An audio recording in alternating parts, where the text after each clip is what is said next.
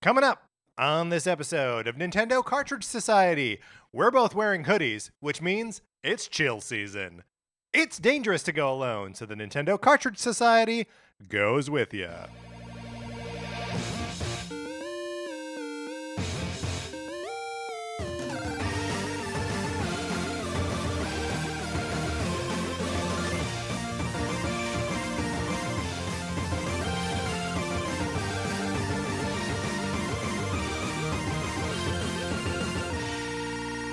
Welcome to Nintendo Cartridge Society. My name is Patrick Ellers, and I am joined, as I am always joined, by my co-host, Mark Mitchell. We've got a good show for you today. We are going to be talking about the news from the week, including a recap of the Indie World Showcase and more. And then on Thursday, we're each saying 10 nice things about the Wii U for its 10th anniversary. 10 years of the Wii U, Mark. Can you believe that? I cannot believe it. In the meantime, how are you? I'm doing great.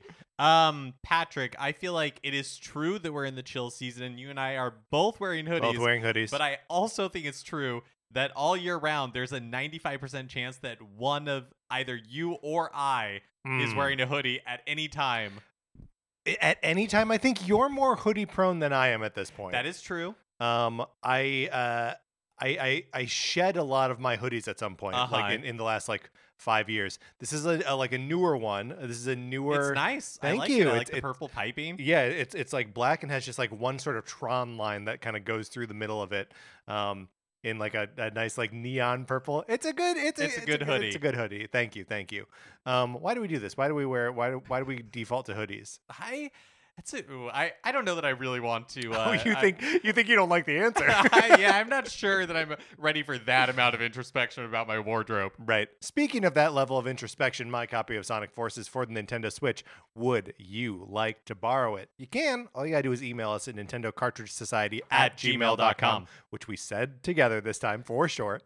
And give us a mailing address so we can send you my copy of Sonic Forces for the Nintendo Switch. You play it for as long as you want. You put it back up in the envelope, which I provide to you. You mail it back using postage that, again, I have provided for you. It's a perfect borrowing program. When you say these things out loud, I just cannot believe it. It's a remarkable thing. So remarkable, in fact, that we are remarking upon it right now. There also may be a copy of Untitled Goose Game in there. Same rules apply. And just a thing that I feel like I have to put out there every once in a while. This is not a joke. No. It's a real program. This is a real program. Both my copy of Sonic Forces and my copy of Untitled Goose Game are out in the world at the moment. Probably getting mixed up with some early Christmas presents, maybe, right? Yeah, sure. Why not? I mean, pretty early for that. But I mean, is Sonic Forces being in the mail not a early Christmas present in and of itself? I didn't know where you were going with that, and then when you finally got there, I was like, yes, this makes sense. Well, here's another thing that once I finally get there, it makes sense. You can leave us a 5-star review on Apple Podcasts, Spotify, or anywhere that you get your podcast. Patrick and I appreciate it so much. We love reading your reviews. It really helps people find the show. And if you leave us a review in the US Apple Podcast Store, we can see it and we'll give you a shout out on the show. If you leave us a review anywhere else, we can't see it, but we appreciate it no less. And so hit us up on Twitter, send us an email. Let us know somehow that you have shared the show with somebody because we'd love to give you a shout out. We genuinely appreciate it so much when people share the show. Yes, so thank you to everyone who has already done that. Here's another way you could tell us that you left us a review is you could join our Discord and tell us in there.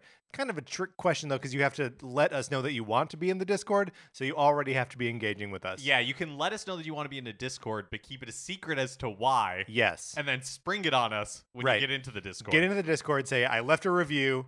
My name's Bill, and then log out of the Discord forever. No, don't don't Bill. do that. I'm already missing you. So get in there. It's a great time. Around the Indie World Showcase, there was a lot of fun chatter around the Splatfest this weekend. A lot of fun chatter. People having a great time playing games and talking about them. So get in there. It is a good time. All right, Mark, are you ready to get into what we've been playing this week? Yeah, let's do it.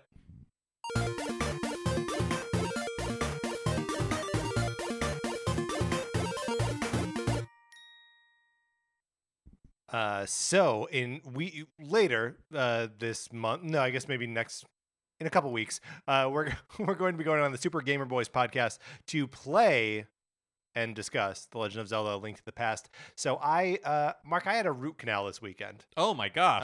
This was Saturday morning. First thing Saturday morning, 8:00 Saturday morning. On a Saturday? On a Saturday. And so I got home, walked home from the dentist, because I walked to my dentist because it's close enough for me to walk. I got home and was like, here's what I want for breakfast. I'm going back to bed. And so Sarah went and got us breakfast. And then I stayed in bed all day playing The Legend of Zelda: A Link to the Past. I mean, what a way to reward yourself for a root canal. Can I ask a question? How long does a root canal take? They told me to like prepare for it to take like 2 hours from like showing up to leaving. But I got there at 8:00 and I was out the door by like 9:10. Wow. So like just a little over an hour all in. Man, that is quite the way to start the weekend. But hey, following it up with playing A Legend of Zelda: Link to the Past. Yeah, a great game that I don't really need to talk about here. We will be spending a lot of time talking about it with the Super Gamer Boys in a couple weeks. Yeah, I also logged some time with Legend of Zelda: Link to the Past. Great timing because we had just done these Zelda intros where we talked about it. And so it was actually kind of fun to replay it. Yeah, and then realize that there's a bunch of game left after that intro. Yep. I've also continued to play Persona 5 Royal. The further I get into it, this is no surprise, the more that the systems open up and begin to make sense. And I'm still just beginning to scratch the surface. I am enjoying Persona 5 Royal. I think what I said last time still holds, that I am not entirely like in love with it, but I think it's a really well-made game, and I'm continuing to enjoy my time in it. And the game continues to surprise me in ways that like it opens up and ways that you interact with the world and things that characters turn into, I guess I'll say that. Oh. Also played a little bit of Splatoon 3. I was traveling this past weekend, and I've got to say, like, I think it's a combination of I still have a base model Switch, and so kind of like the chunky Wi-Fi capabilities that the Switch has always had, plus hotel Wi-Fi do not play well together. But I'm pretty useless in a turf war. In a turf war, anyways. But I just one of these days, I just really want to experience a tricolor turf war, and I know people are saying they're not that fun, but right. I just want to experience one for myself someday. Well, maybe you will. Look, this was only the second Splatfest in which I ended up not participating. Again, had a root canal and was mostly like, I just need to be comforted on Saturday. And it's okay if the answer is no. But did you claim your shirt? I did not claim my shirt. Okay. Thank you for telling me that it was okay. This is a safe space. Some kind of moral failing on my part. Honestly, the video game that I played most this last week, Mark, and I don't know if this will surprise you, but with the midterm elections was just doom scrolling on my phone. Like that's how I actually spent most of my leisure time over the last week or so. Although that ended up being pretty good for all the doom scrolling. Could have been way worse. I did also pick up God of War Ragnarok, and you really liked the last God of War. I really did like the last God of War, and I am I'm not very deep into the game yet. I'm maybe 2.5, 3 hours in. And I am enjoying it. Again, Kratos is fun to control, and the dynamic between Kratos and his son is remains enjoyable. I'm having a couple like I'm hung up on a couple different just like storytelling and like presentational issues.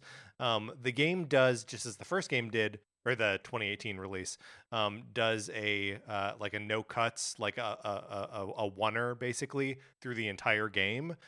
So there's no point where it fades all the way to black or it cuts to black and you just get a different, like a camera perspective change, which is interesting when you see it in film. And can communicate something very specific in film. Like I always think about that scene in the car in Children of Men. Do you know that scene where they're like ambushed? And like it's really effective as that you feel like the immediacy of that, and like it's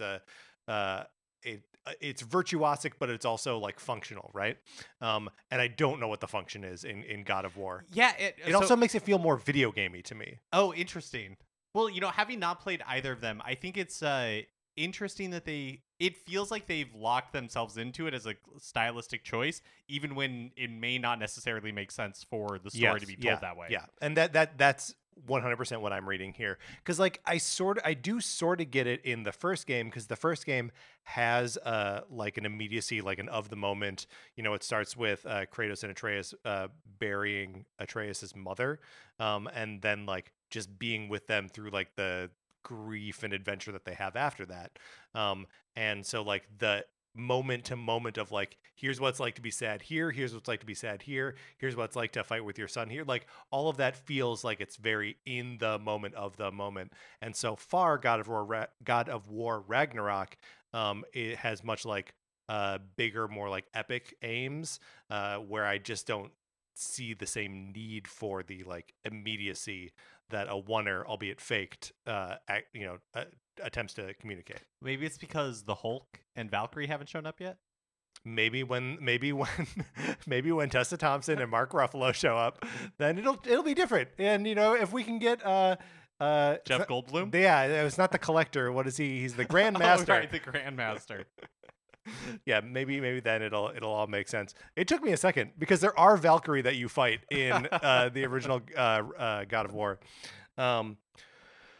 But in any event, it's not a Nintendo game, so we're not going to keep talking about it for any more time. Those are the new releases. Let's get into the new release. No, that's what we've been playing. Let's get into the new releases and what we might be playing next week.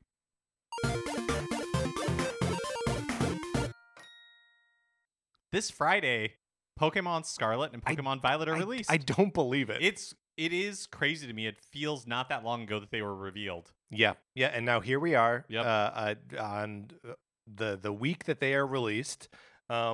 Mark, have you made up your mind about whether you're gonna pick this one up or not? I think I'm not going to.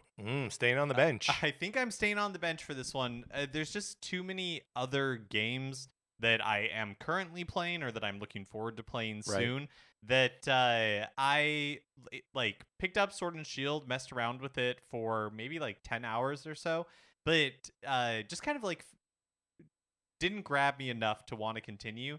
And I think at least for now, I'm sitting this one out. How about you?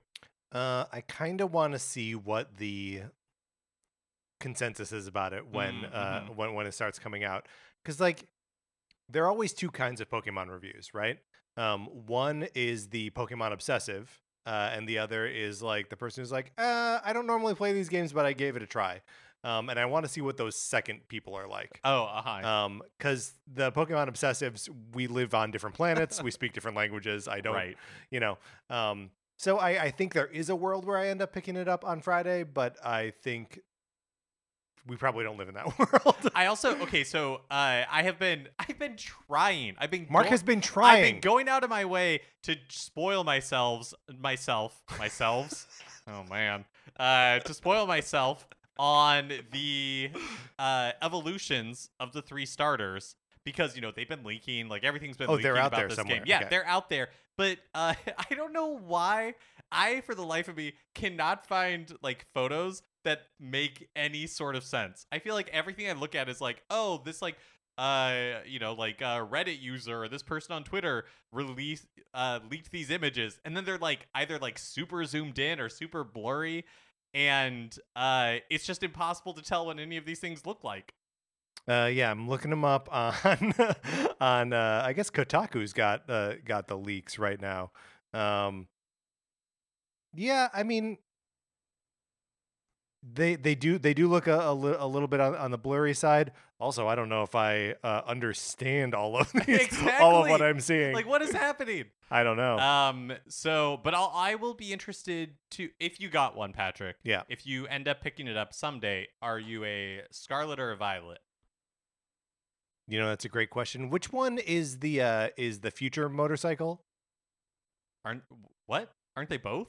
No, one of them is like an old fashioned motorcycle. Oh, okay. And the other, because there's the Miraidon and Koraidon, and one of them means like ancient, and one means like of the future. I am super impressed. And just like the trainers, or not the trainers, but like the like professor characters. There's one that's like a cave woman, and the other one is like Future Man. Okay, so I am looking at Miraidon and Koraidon. Yeah. And how do you tell which one is old and which one is new? Okay, so the orange one, the red one Uh-huh. is like he's got like a wheel on his Okay. chest, right? So that's like the classic Oh. motorcycle. Uh-huh. And then the purple one, I think the Koraidon, it's got It like also a has a wheel on his chest. yeah, but it's like a hover wheel. It's, Okay. you know what I mean? It's, Oh, it's- sure, it- like a Mario Kart 8 Deluxe, thank you. like a hover wheel. Yeah, I buy it. So I don't know.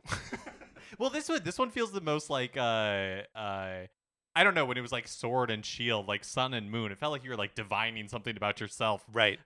based on what you chose. Well, and so I think I want the one of antiquity. I think I want uh-huh. the old fashioned motorcycle, and I think I want the caveman lady to like tell me what to do. I think that's what I want. But which game is that? Probably Scarlet. Probably Scarlet. Probably Scarlet. And then Resident Evil 3 yes. clouded digital edition is released on Switch eShop this Friday as well. Yeah, I have a copy of that on the PlayStation 5. I should play it there. All right, Mark, let's close out the new releases. Which brings us to a regular segment on our show. It is time for 433. In 1952, American composer John Cage wrote a piece called 433, wherein a performer or group of performers didn't play their instruments for 4 minutes and 33 seconds. For the purposes of this show, our instruments are talking about Nintendo. So, for the duration of one performance, 433, Mark and I will talk about something not at all Nintendo related, thus fulfilling the contract of the piece. Mark, we've been talking a lot about the Disney movies of the Disney animated films of the 1990s. This is from Disney Animation, so like none of the Disney afternoon movies are included here. We ranked villains, we ranked cute animal sidekicks. Now we're going to rank the music or songs from these same 10 movies. And I think all of them have, again, it's The Rescuers Down Under, Beauty and the Beast, Aladdin, The Lion King, Pocahontas, Hunchback of Notre Dame, Hercules, Mulan, and Tarzan. I think all of them have songs except for The Rescuers Down Under. Right. So I may move right now, again, to just eliminate Rescuers Down Under from this list. Harsh. What can you tell me about the music from Rescuers Down Under? Okay. The opening Mm-hmm. of The Rescuers Down Under is very cool. I don't know if you remember it at all, but it's basically like there's like Didgeridoo. yes, there is, but it's like Wah, wah, wah. all like little like insects crawling through the grass and then it kind of like pans up to this plain Mhm. in the Australian outback with all these would look like flowers. And then the music kicks in and you're like zooming through the plain. Right. This is into- that early computer animation. And then it like finally like closes in on the house where the main character lives.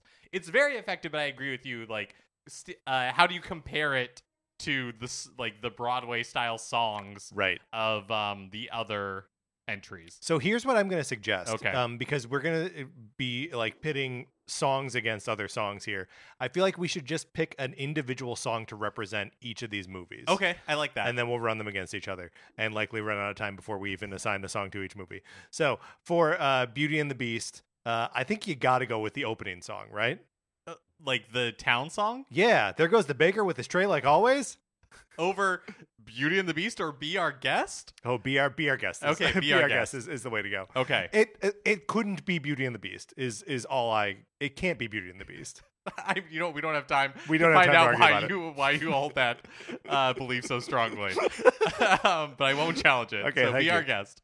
Aladdin. I'm gonna say Friend Like Me, the genie song. Ooh, so are we going for like all the like fun upbeat ones? Not necessarily. I mean, maybe, but I feel like that like is. Or maybe a whole new world is yeah, like- you're right. You're right. That's all a right. more honest. More honest assessment there. Yeah. This one might be trickier. What about Lion King? So the pop hit, of course, was Can You Feel the Love Can Tonight? You Feel the Love Tonight? But in the context of the movie, kind of bad. yeah, I think Circle of Life. I think also Circle is of Life, yeah. arguably okay. And just like as a musical cinematic moment, they end the movie with it and they begin the movie It's with very it. good. Like there's no beating it, and they know No, like it's you have to very start good. it this way, you have to end it the boom and the Lion King. It's so good. Pocahontas. Color of the Wind. It's got to be I think so. Colors of the Wind. I Can you would believe paint with that's all true. the colors of Yeah. the wind? Yeah. That's a pretty good song. Hunchback of Notre Dame. What is the name of that of like the song? There is one, right? Well, okay, there's Out There, which Uh-huh. is the song that Quasimodo sings, like his like I Want song. Right. There's Does one of the songs actually involve the choir, the like, oh, there's like yeah, I think that's kind of like the motif that goes through the through the entire whole thing. But like the bells of Notre Dame is Yeah. what opens it, and it's kind of like telling the story, and the jester character, straight up says like, "Who is the monster and who is the man?" Which is kind of the whole thesis of the. It's a little on the nose. Yeah. I think it's got to be Out There then. Okay. Hercules. Go the distance. Go the distance. Got to be Go the Distance. Mulan. Reflection. Got to be Reflection. Tarzan. Here's the thing. Well, and Tarzan is Phil Collins. Phil Collins, right? And what's the name of that song? Oh no. Oh, I guess we'll never know. I guess. Okay, there's a couple of them. Is it? Wait, do we want to end or do we want to suss this out? We want to suss it out. Okay. I mean, we're not going to rank them. We're so far over time already. Yeah, what we did definitively determine is that Beauty and the Beast cannot be Cannot. represented by Beauty and the Beast. That's right. For reasons that will never be explained. No, never. Tarzan. So there's You'll Be in My Heart. That's which the is one like, I meant. Okay. Yeah. Is that the one that he won an Oscar for? I think Ooh. it was definitely nominated. Yeah, definitely nominated. I don't know. End of the 90s. Oop, I deleted the whole thing. So best to just move on.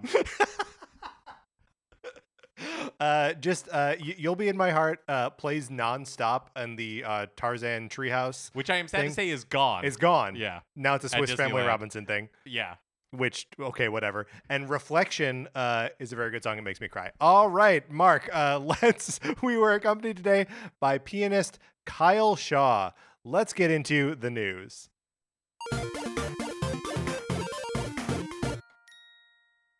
So, last Wednesday, November 9th, Nintendo held an Indie World Showcase presentation a little earlier than they usually hold it. Generally, the past couple of years, it's been in December, but in November this year.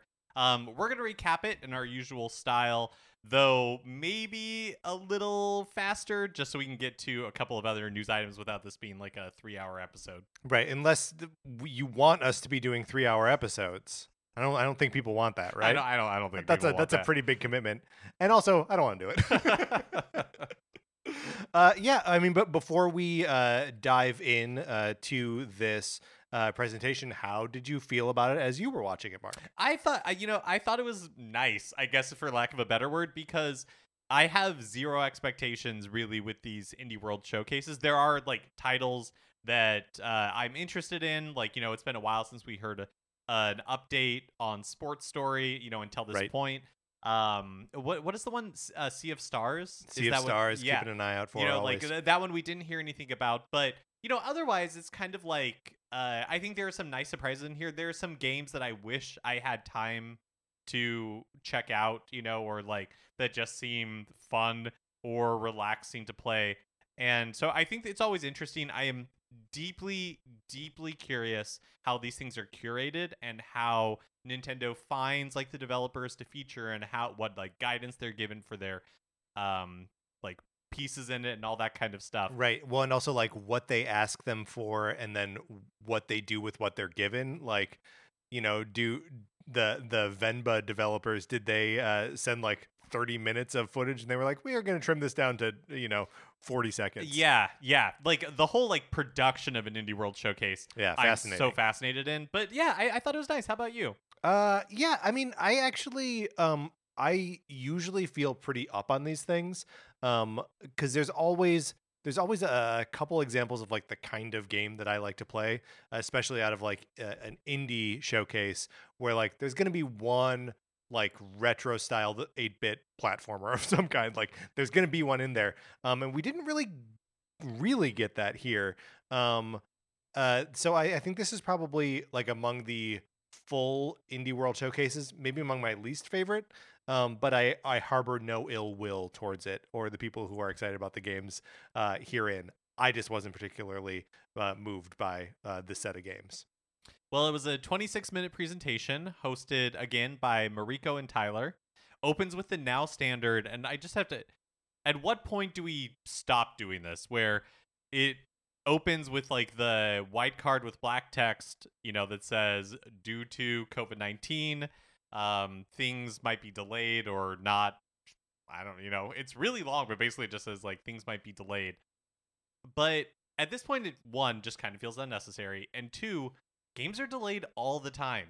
Yeah, in the before times, in the now times. I mean, I feel like this is just a new thing that's on all of Nintendo's materials. It either could go away in 2023, and like that's the cutoff, right? That at that point they're like, we don't need the messaging anymore, or it stays forever. Like, and it could go either way. I feel like it's the exact same thing as the Advance Wars 1+2 Reboot Camp, where it's like they could release that tomorrow, or it could never come out. Like either avenue seems just as likely. What do you think?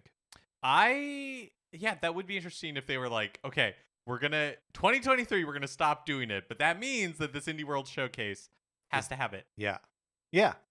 It just feels like it is just a given in the world, right? I just don't know why they feel the need or desire to keep it in front of all their presentations. Yeah, I recently watched something that had a disclaimer at the beginning of it that said it was filmed before the pandemic, and that's why people aren't adhering to like distancing or masking guidelines. And here at the end of 2022, I'm like, oh, what?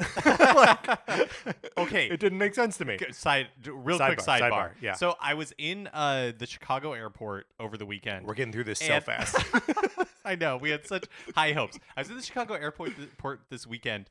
I just forgot to talk to you about it beforehand. Right. So that's why I got to do it now. Right. And they were playing. So I think CNN airport doesn't exist anymore. Okay. You were in O'Hare. Yeah, sorry, I was in O'Hare. But they were playing... Talking to a Chicago guy here. They were playing, CNN airport things, but had to have been 2020. So everything... What? Yeah, so everything that they were playing was like, oh, here are these people who, in lockdown are... doing the Everest challenge by walking up the stairs in their home, every day until they are making it to base camp. Or here's a family in Central California who built a Target and a Starbucks for their kids in the backyard because it's their favorite shows. And it makes them feel normal. It was so bizarre. That is so weird. And it made me feel sad. And weird a little bit because it was just such a weird specific moment in everybody's lives, and it is so weird that it's just this little time capsule that is just playing at gate H9 in the O'Hare. Yeah, it was so weird.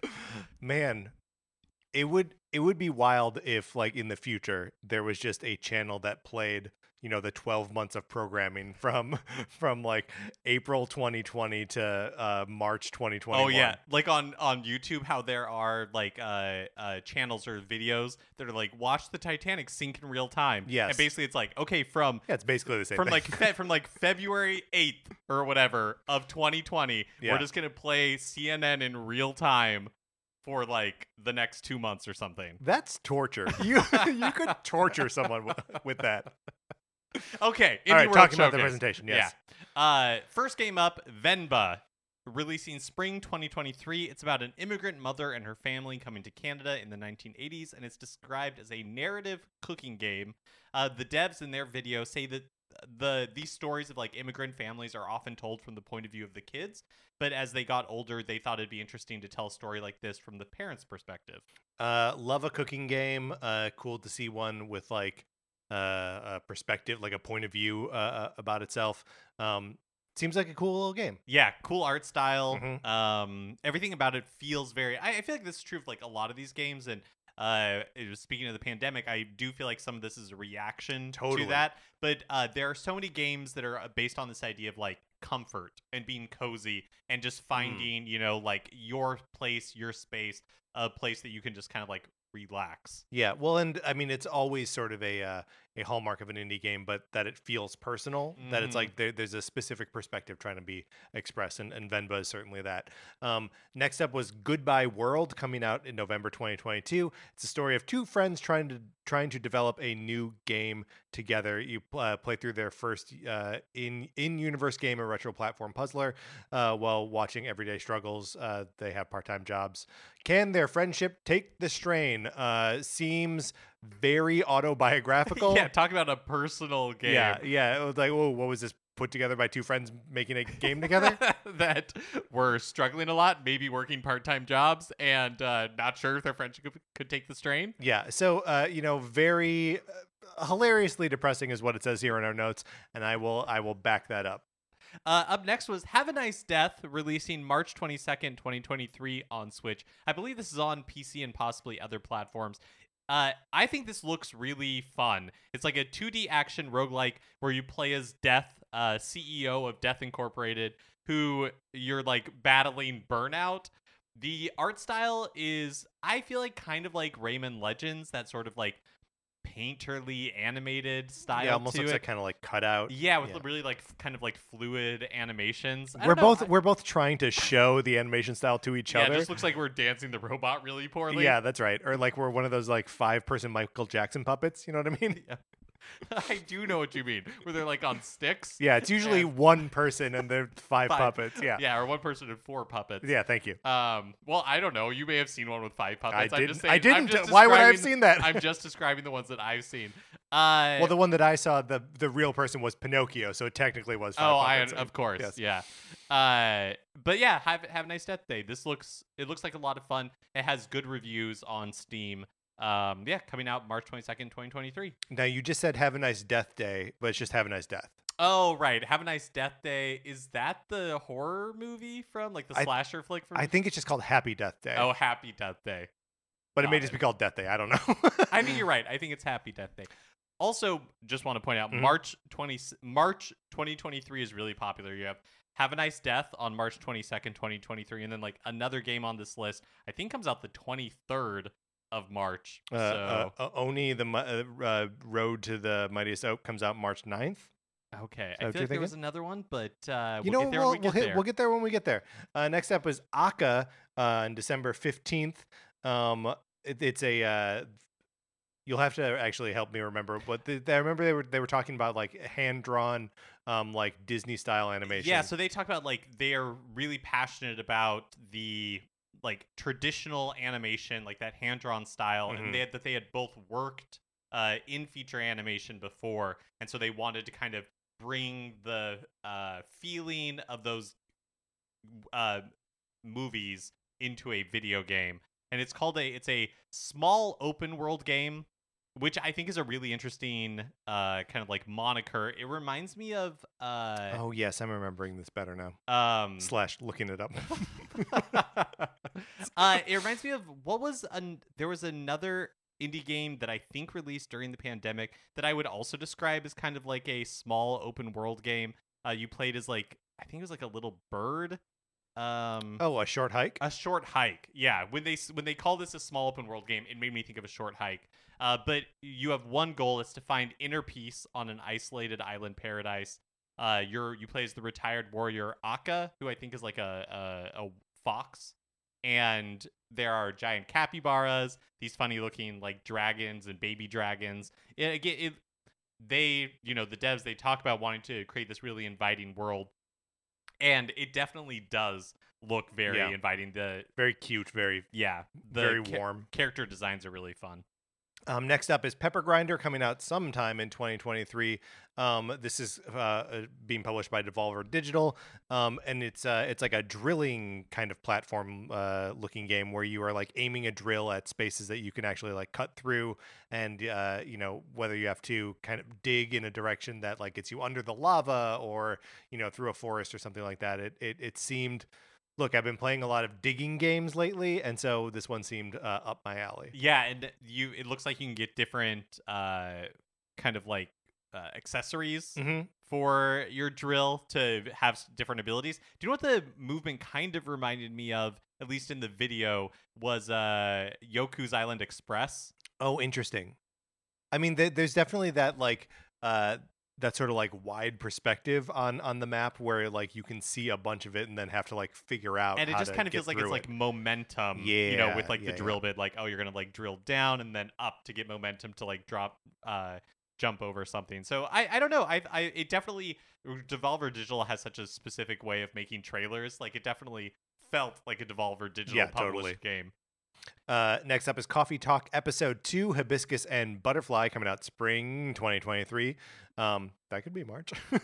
It's a sequel to the original Coffee Talk. So, it's a sort of narrative-based game where you're a barista working in a coffee house for mythical creatures. And so they come in, they tell you their problems, and you give them the right cup of coffee, and then they're happy, or their problems go on. I've not actually played the first one. Neat to see this series continuing, that they got enough success with the first to make a second. Yeah, and this is another one that I totally think of when I think of like cozy games. They talk Yeah. about having like a lo-fi beat soundtrack, Mhm.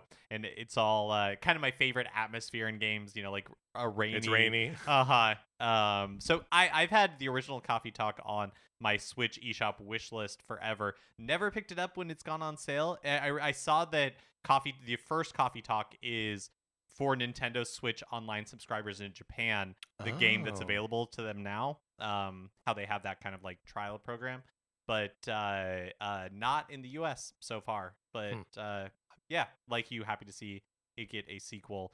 Oni, Road to the Mightiest Oni, like you mentioned, March 9th, 2023. This one has like a cool cell shaded look.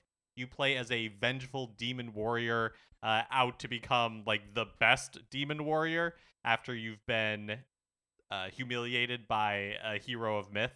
And it's a 3D action game where you control two characters. They said with one Joy-Con, but it's not clear to me if it's one Joy-Con each or if you. I didn't understand this one either. But didn't they also say that like it challenges your? There's like something weird about the way you're controlling them with one Joy-Con. Yeah, just the way that they described it stressed me out. Me too. Because looking at the game, I was like, "Oh, this is for me. I like this." And then the controlling two of them with one Joy-Con had me going, "Oh no, no, no, no, no, no, no, no, no. Let's simplify this a little bit, please." Yeah, maybe there'll be like a demo or something we can check out and see before it comes out in March next year. Next up is Desta, the memories between coming out early 2023. That could also be March. This is from the creators of Monument Valley. Is this the Netflix published game? No, so this is. Oh wait, I don't know. Possibly. I'm gonna look it up, but well, yeah. Would it be a Netflix published game if it's showing up on Switch? yeah, possibly. Okay. But it is a roguelike. It's odd, right? Because it's pitched as like you are solving like relationship problems in your sleep. in It's your like, sleep through like a ball game of some kind. Yeah, which it's like the turn-based combat, but it's with almost like a dodgeball-esque mechanic. It looks really interesting. I don't think I really understand or have come to grips with exactly what it is. Yes, but it is not published by Netflix. But the thing that it reminded me of almost immediately was Catherine, which is a narrative game where you are less working out relationships and more just like figuring out what's going on in this guy's head as he cheats on his one girlfriend named Catherine with two other girls named Catherine. And how you work that out is through these puzzles that like happen while he sleeps. So a similar like relationship between gameplay and narrative, but maybe totally different. But a strong pedigree coming from Yes. the creators of Monument Valley. Mhm. Up next is A Space for the Unbound, released in January 19th, 2023. This takes place in 90s rural Indonesia, and you follow high school sweethearts through what the narrators describe as a journey of self-discovery. It's a slice of life simulator, plus there's some like mind-reading supernatural element where these kids are also facing the end of the world. Well, I mean, come on. It's the 90s, which means they're reading X-Men comics, which means they can read minds and the world is coming to an end. But like you said, I feel like, this is another indie game with a very like specific point of view or like story or experience to tell. Yeah. Speaking of spring 2023, could also be March, is Dordogne, which is a game where you are playing as a woman, both as she's like a young adult and as a child, and it's got these gorgeous like watercolor sort of graphics, and it looks like you're taking Polaroids, and like I don't really know what the moment to moment of this game is, but I want to spend time in it. Yeah, the like developer video for this one is this French man who I would say is like in his 50s. You can say Frenchman. It was in his like 50s. And mostly what he's talking about is like the feelings that he's trying Yes. to evoke, and with through the art style, like the graphics are incredibly beautiful, but just the premise that they describe, which is a young woman in search of memory she has mysteriously forgotten, plus there's a Polaroid. I'm like, dude, you just did Memento. Yeah, but okay, but like non-violent Memento. We don't know. I'm going to assume the presentation was so tranquil it can't turn into. I wish I could remember any specifics from Memento. Don't trust Teddy. I think that's all I remember. Next up is Botany Manor, coming out in 2023. Could be March, we don't know. It's about a retired botanist in a grand manor. It's like a puzzle game where you are placing plants in locations where they will thrive. The right light, the right water, not getting blown on by a vent or whatever. Looks cute. Yeah, it does look cute. Up next is a game called Once Upon a Jester, which is out now. The premise is that you're scheming anyways to steal a diamond, and to do so you have to join something called the Royal Theatrical Spectacle. And the way that seems to play out is through like these two thieves participating in live theater, and it's kind of like an improv game where, But not in the way that you're thinking. yeah, not right, which like it I The listeners can hear you squirming right now, Mark. I'm not. Look, it is too close.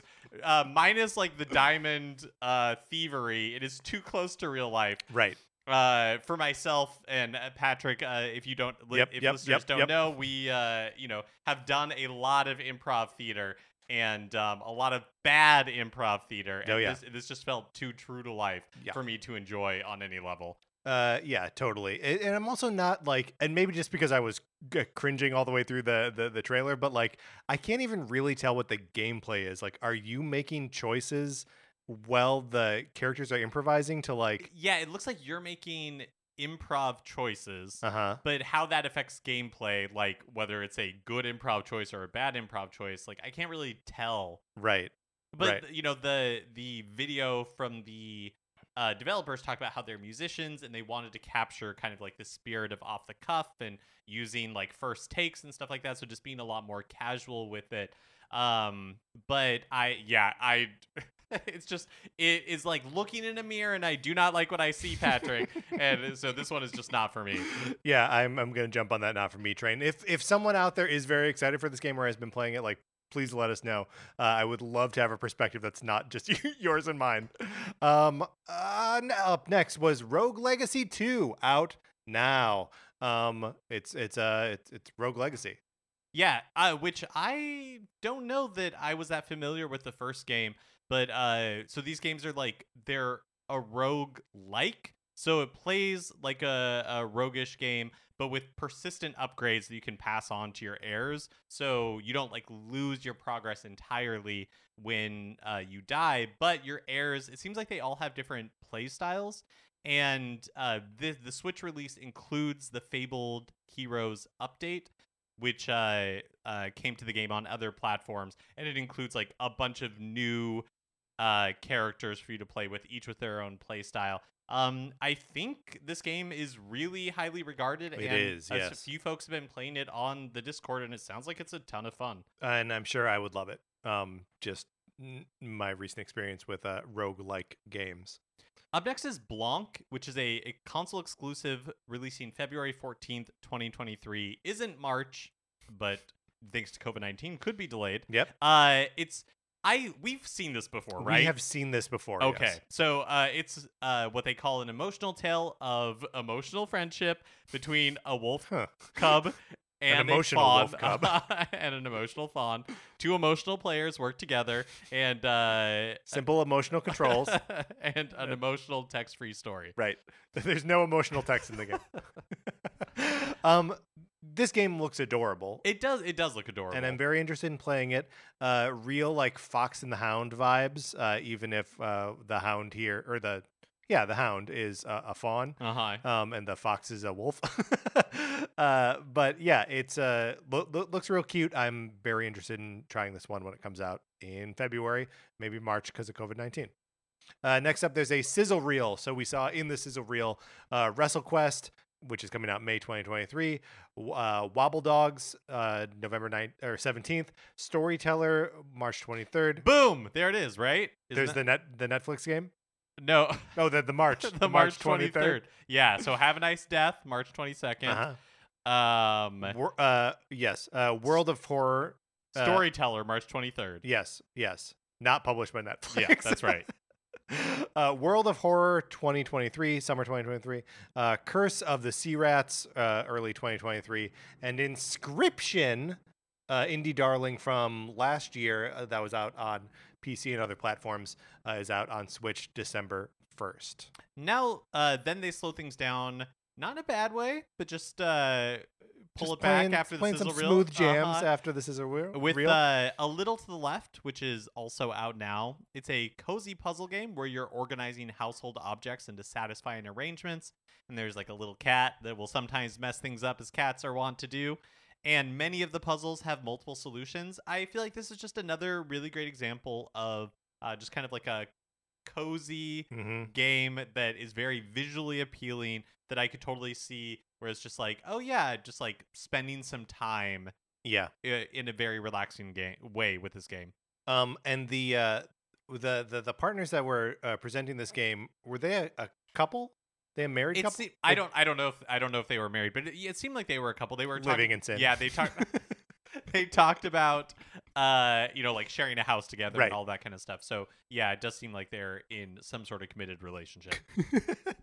Hey, I just don't live for labels, Patrick. No, I know, but I really want to know what we're looking at. And then we end, of course, with one more thing. Guys, it's time to go. No, wait, one more thing. Sports Story has a release date, or at least a release window, of December 2023. Mark, still why no date? COVID-19, baby. Sure, COVID-19. Yeah, why not? Although these things are always weird because like maybe the presentation was made before a date was locked in, because we've had these things before where they're like even in Nintendo Directs where they're like February 2023, and then immediately afterwards there's like a specific date that for whatever reason isn't mentioned. But Sports Story, hey, had kind of not given up on it, but just had no expectations that it was going to be released anytime soon. I really enjoyed the first Golf Story, and this one seems like it is blowing things up to the 10th degree with golf, tennis, soccer. Plus, when you raise your rank, and you can unlock other sports, including BMX, mini golf, cricket, and others. And then in addition to that, it seems like they've added a lot of other just like activities to the world. In the presentation, they talk about kicking back at the mall, going on quest, exploring dungeons, also exploring your other passions, including becoming a detective and partaking in a bit of espionage, which, Patrick, that feels right up our alley. Yeah, those are two of our passions, I'd say. Let me ask you this. Is this too much stuff? I am a little bit worried because I liked Golf Story a lot. I would say that like it's not that the golf just took too long. I think like it was a little bloated. Looking at everything that's in here, I can definitely understand why this game was announced however many years ago and it's taken them this long to have it ready. But I'm hopeful if it feels like they can kind of like edit the excess, then the world of Golf Story is what made it really special. And so the fact that they are building on that or seeming to be elaborating on that is really exciting if the pacing can keep up with it. Yeah, my worry is that like the golf will still feel good and like part of the role-playing game experience, and then maybe also the tennis will feel that way, and maybe also the soccer. But like, how can each one of these individual sports, can they all be fun in the same way? Right. Like me playing a BMX game and me playing a golf game, that's two different versions of me. Like I got to turn one dude off and turn another dude on. So like I'm hopeful. I'm sure it's like cute and fun, and maybe they even give you option to skip or avoid the games you don't like to play. But yeah, always kind of worry about that when it's like there are so many different gameplay styles in here. And it's like, well, I don't like one of those gameplay styles. Or if I like that gameplay style so much, I would just go get a BMX game. You know what I mean? Totally. And like, how do all of these things sitting next to each other? Yeah. How does it all like work together to be one cohesive whole? I will say the first golf story, like the dialogue is very Australian, which makes it very charming. Yeah. So I imagine that they are keeping that up for Sports Story. But yeah, I'm excited for this one, and I'm really excited that it is coming out next month. Yeah, very cool to see it get a date. Like Mark was saying, it was one of, I think we had 3 games on our like watch list for this Indie World Showcase: Sea of Stars, Sports Story, and Hollow Knight Silksong. And it's all like kind of punchline too, where it's like we're not gonna see any of those, and then we saw Sports Story, so that's rad. All right, Mark, that was. I'm not going to play transition music, even though that's normally how I would cue it up when we're going to. There were some other things in the news last week. That's right. So just yesterday, Splatoon 3 Chill Season Update was announced, coming to Splatoon 3 starting on December 1st. So you may recall that, at least with Splatoon 2, I don't know what the cadence was for the original game, they had updates every month. And they were smaller updates, but there'd be new weapons. They would, in a bigger update, they'd release a new stage. That is not the release cadence for Splatoon 3. They're doing more of a seasons model where which I think is cool. I think it's cool too. It's just a little bit getting used to compared to the more rapid fire releases of Splatoon 2. So I think like 3 months is what they've promised, is a new season. So we're getting one on December 1st. Chill season includes weapons and stages, new gear, custom titles, victory emotes, stickers, and game modes. So promises to be, and I'm sure a ton of balance updates as well. Right. Promises to be a big update. I like the name Chill Season because I like that it's kind of like holiday themed. I like it but too. I like that it like just fits the general vibe of Splatoon 3, which is just like chill, baby. Right. That it is both in the sort of like radical like 90s vernacular, and also just like describing the weather. And we also got just like a tiny bit more information about Big Run. Oh my gosh, Big Run, which is this was teased months ago before the game's release, which is kind of like Salmon Run writ large. We think it was teased as like when salmonids invade the rest of the world, like outside of just the Salmon Run stages, which very like, and presumably the main city that you're in, which is very, very cool. Splatsville, Splatstown. Why did I even try? I got through the sentence without saying the name of the city, and then I went back for it. So in this trailer, they say that Big Run is imminent, and it is kind of. It seems like it's going to take place with the Salmonids invading the Wahoo World stage later this year, which is not exactly what I was expecting. Yeah. But I'm interested to see how it plays out. Yeah, and I'm also looking forward to see like how they introduce it in game. Like, there's just something like narratively so interesting about like this thing that's normally relegated to Salmon Run is now like out. Will you encounter them during turf wars? Is it something you can control? Do you opt into it? It kind of looks like in the game that like next to Grizzco there's a part that's gated off right now, and in the trailer it looks like that is no longer gated, and so you might go like down or you enter through there or whatever. But like you're saying, I will be super interested to see how they present this. I'm hoping it's kind of like a Splatfest like takeover, where when you go into Splatsville, we know the Splatlands are something, right? I think it's Splatsville. Okay. That the entire world looks affected by it, I think will be very fun. Also, X Battles, another thing that was promised before the game's release, and Splatsville, yes, Splatsville. So X Battles are coming as part of Chill Season. They require players to reach an elite rank in Anarchy battles, and then you can open up X battles. You risk X power to challenge, your way up the leaderboards. They debut on December 1st alongside with 3 new weapons, a new roller, a new charger, and a new shooter, and 10 returning weapons from previous Splatoon games, including some with modified sets. The X battles, X power, and all of that, I will not be engaging with. I don't play Anarchy battles at all. Yeah. I in Splatoon 2, I did some of those game modes, but I'm, like I've said multiple times on this episode alone, not super great at Turf War, and even worse at like those. I think they called them pro battles in Splatoon 2, but I haven't even checked it out. Rainmaker or it's not a capture the flag. It's the tower one. Yeah. Also, additional stages are being added, so an entirely new stage, Brine Water Springs, and then Flounder Heights from the first Splatoon game is returning as well. So pretty cool. A nice like set of things, and we won't have to wait too long. December 1st is outrageously just like 2 weeks away. Yeah. Oh my gosh. Yeah. I'm super excited for Big Run and seeing exactly how that works. Yeah, me too. I mean, I also like new stages. I think it's all very cool. Also, this past week, Nintendo and DNA announced the formation of a new joint venture company called Nintendo Systems for the purpose of enhancing, quote, the digitization of Nintendo's businesses. Which I just got to stop us there because, like, in what way is Nintendo's business not already digitized? Like, they make video games. This is the same thing as the Nintendo Pictures making visual content. Yeah. Using Nintendo IP. Just the language around all of this is very funny to me. Well, speaking of which, we have another entry in Great Moments in Copywriting. From the press release, quote, with the integrated hardware-software model at the core of its business, Nintendo also strives to provide enhanced experience and service outside of its dedicated gaming system.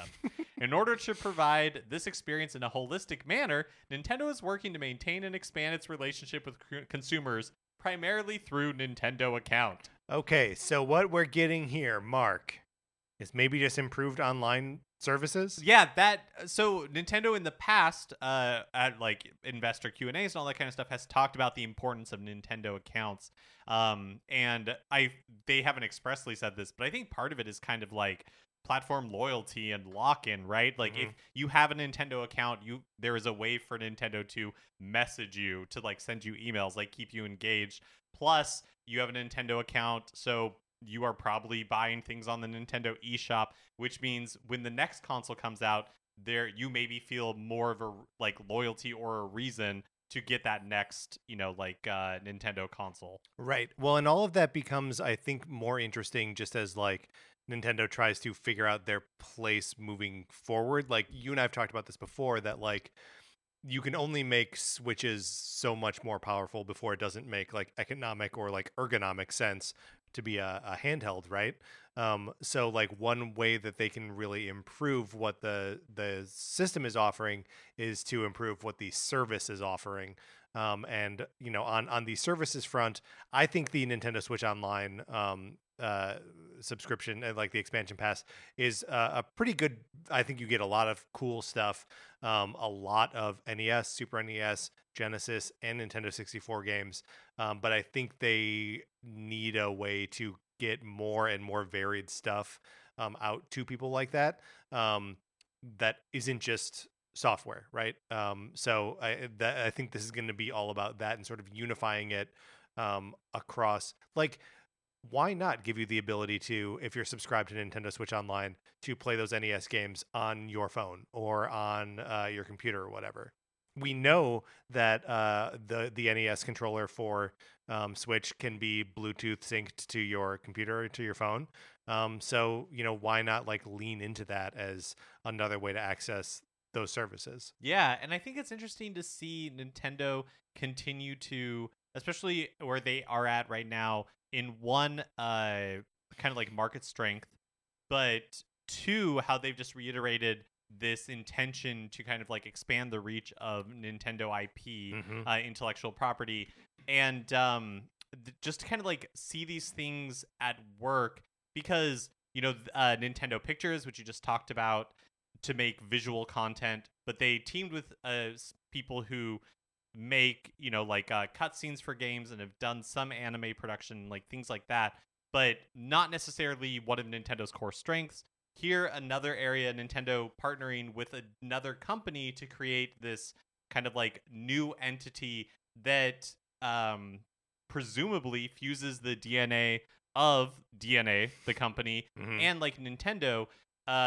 to, I think, like in an ideal world, leverage the strength of the two to create something that is uniquely Nintendo, but focused on an area that Nintendo has previously not been very strong in. Just like doesn't have the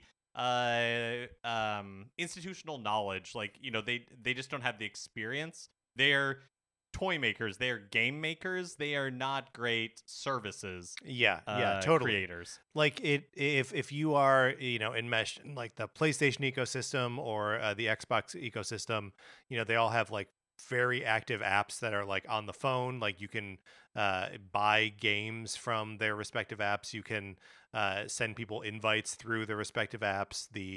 It's easy to party up with people and like play games together, or even just like do like a sort of spectator mode. All of these things that like Nintendo sort of does, but not very well and not very easily. You can use Nintendo Switch Online to watch someone play an NES game, but like you can't do that with like Kirby and the Forgotten Land, for example. But like why not? Why not have it so that I can watch you play, or you can watch me play Persona 5 Royal. I don't know why I switched it from me watching to you watching. I decided I wanted to be more active in that one. But there are services that other platforms are taking advantage of that Nintendo isn't offering. This maybe will bring about that change, and maybe it'll be like kind of smaller, incremental, idiosyncratic kind of stuff. Yeah, which is sort of what I expect. Yeah, I am the same. My expectation is that whatever ends up coming of this will be like uniquely Nintendo, and not necessarily just like copying features that already exist on other platforms. God, I would love for it to be both, though. Like, really, I would love for them to just like catch up to these services offered by Microsoft and Sony, and then do some like crazy Nintendo twist on it. If the company name DNA sounds familiar to you, it's because they've been Nintendo's development partner on a lot of their mobile offerings. So Super Mario Run, Fire Emblem Heroes, Animal Crossing Pocket Camp, Mario Kart Tour, Miitomo, and Pokemon Masters have all been collaborations between Nintendo and DNA. Finally, or not finally, Nintendo financial results. The episode's not quite 3 hours long yet. That's right. We got to keep going. So just two kind of like small things that I wanted to point out from Nintendo's financial results release and Q&A last week. One, they reiterated that there are currently still no plans for a price hike on Nintendo Switch hardware at the moment. Which is nice. And then second, they just noted that Nintendo has shipped over 77 million amiibo. Okay, so I looked it up, and evidently there are 190 different amiibo currently in print, and this does not include any of the amiibo cards. So I wonder if this number includes amiibo cards. But this 77 million amiibo sold worldwide or shipped worldwide implies that each amiibo has sold an average of 400,000. Which I guess I don't really have anything to compare it to with like other toys or similar products, but that seems like a lot to me. It seems like a ton. Like, how many Luigi amiibos can you sell? Luigi catching strays over here. Yeah. Well, there are definitely some, I don't want to point any fingers, but that have probably sold less than others. And I'm guessing that, there are also some that are just like really limited run. Seems like the Smash ones that have come out of late, it seems like they're smaller runs. Like, I don't know. It does seem like that. I don't know if there's that much demand for them. Yeah. But definitely interesting to get that update anyways. 77 million. Also on no plans for a price hike on the Nintendo Switch. Isn't that sort of what the OLED model is. Well, yes. And so I think but I guess more the question is in direct response to kind like Right. inflationary pressures because Right. we've seen I think both Xbox and PlayStation outside of the United States have adjusted prices based on the strength of the dollar. And the Meta Quest went up $100 as well. Meta Quest 2. Right. So I think that's what they're asking about specifically. And And I think the PlayStation VR 2 is also another thing that like its price point is $550 when it comes out February next year, not March, but that is another one where it's like that's more expensive than the unit that it is required to like more expensive than the PlayStation yeah, 5. it really makes you wonder if there is new Nintendo hardware coming next year, which I personally believe there is.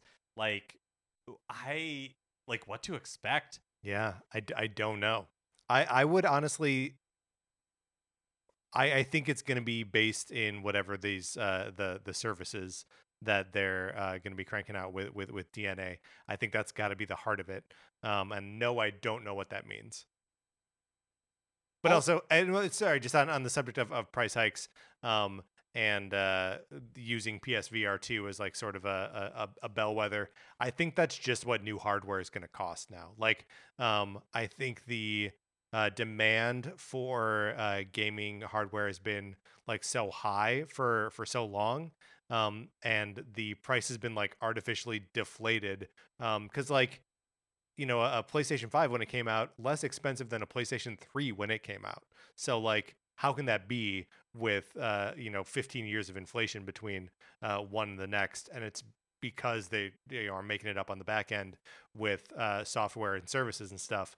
But I think we're now caught up to like that's not enough anymore, and that like they can't sell these things at a loss. Well, and like historically, Nintendo is loath to sell Yeah. hardware at a loss. Also, Nintendo, this generation sitting at a $60 price point in the US for its first party Yeah. titles. When does that go up to 70? Do you think next generation? Do you think, like at what, because Yeah. that feels like it also has to give at some point. Yeah, possibly next generation, which I still don't think is happening until 2025. Also yesterday, the Game Award announced their nominations. Bold of them to hold their Game Award on December 8th, the same day as the Cardies, the Nintendo Cartridge Society Awards. But they do have their nominees. I have to say, the way that they've decided to stylize some of these this year, I think it's very funny to me. What do you mean? Well, like, so instead of being like best fighting game, it's just best fighting. Right, so they just dropped the game. Yeah, so, but it just makes it... The funniest one is best family. Yeah, instead of best family game, now it's just... The Mitchells! Now it's just best family. But Nintendo had some nominations, some surprising ones, honestly, like Xenoblade Chronicles 3 for best game of the year, and best music and score. Best action game, Bayonetta 3, Sifu, and Teenage Mutant Ninja Turtles Shredder's Revenge. There are obviously other games in these categories. I just wanted to highlight those that are from or like heavily featured on Nintendo platforms. Yeah, that's right. Best Switch, I guess. Best role playing, Live Alive, Pokemon's Legend Arceus, Triangle Strategy, and Xenoblade Chronicles 3. A great showing from the Switch, frankly. That 3 of those are exclusive, and then Triangle Strategy was a big part of Nintendo's Nintendo and Square's marketing. Best family, Ellers, Mitchell, just kidding.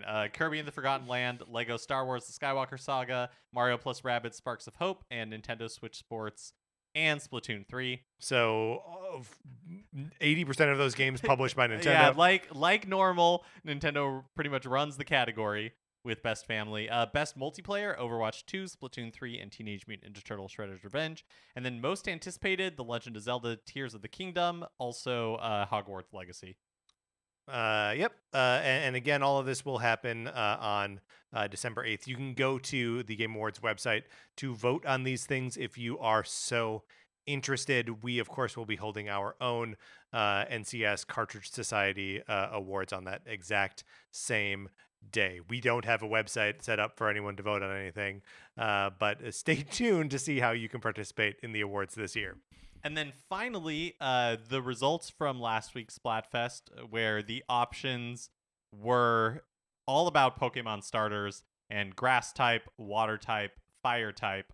At the midway point, it was incredibly close. So in terms of clout, Team Water had the slimmest of leads with 34.95%, then Team Grass with 32.85%, and Team Fire with 32.20%. But in the final results, Team Water ran away with it handily. It's a clean sweep. Clean sweep.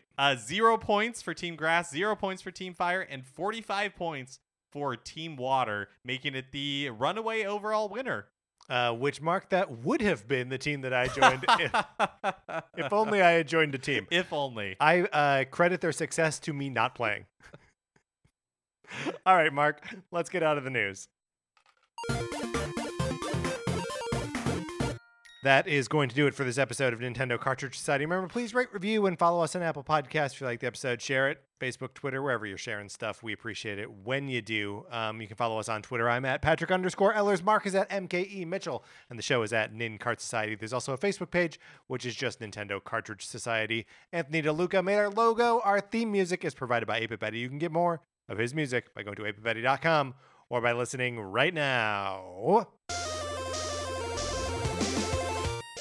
For my co-host, Mark Mitchell, this is Patrick Ellers, saying thank you for listening.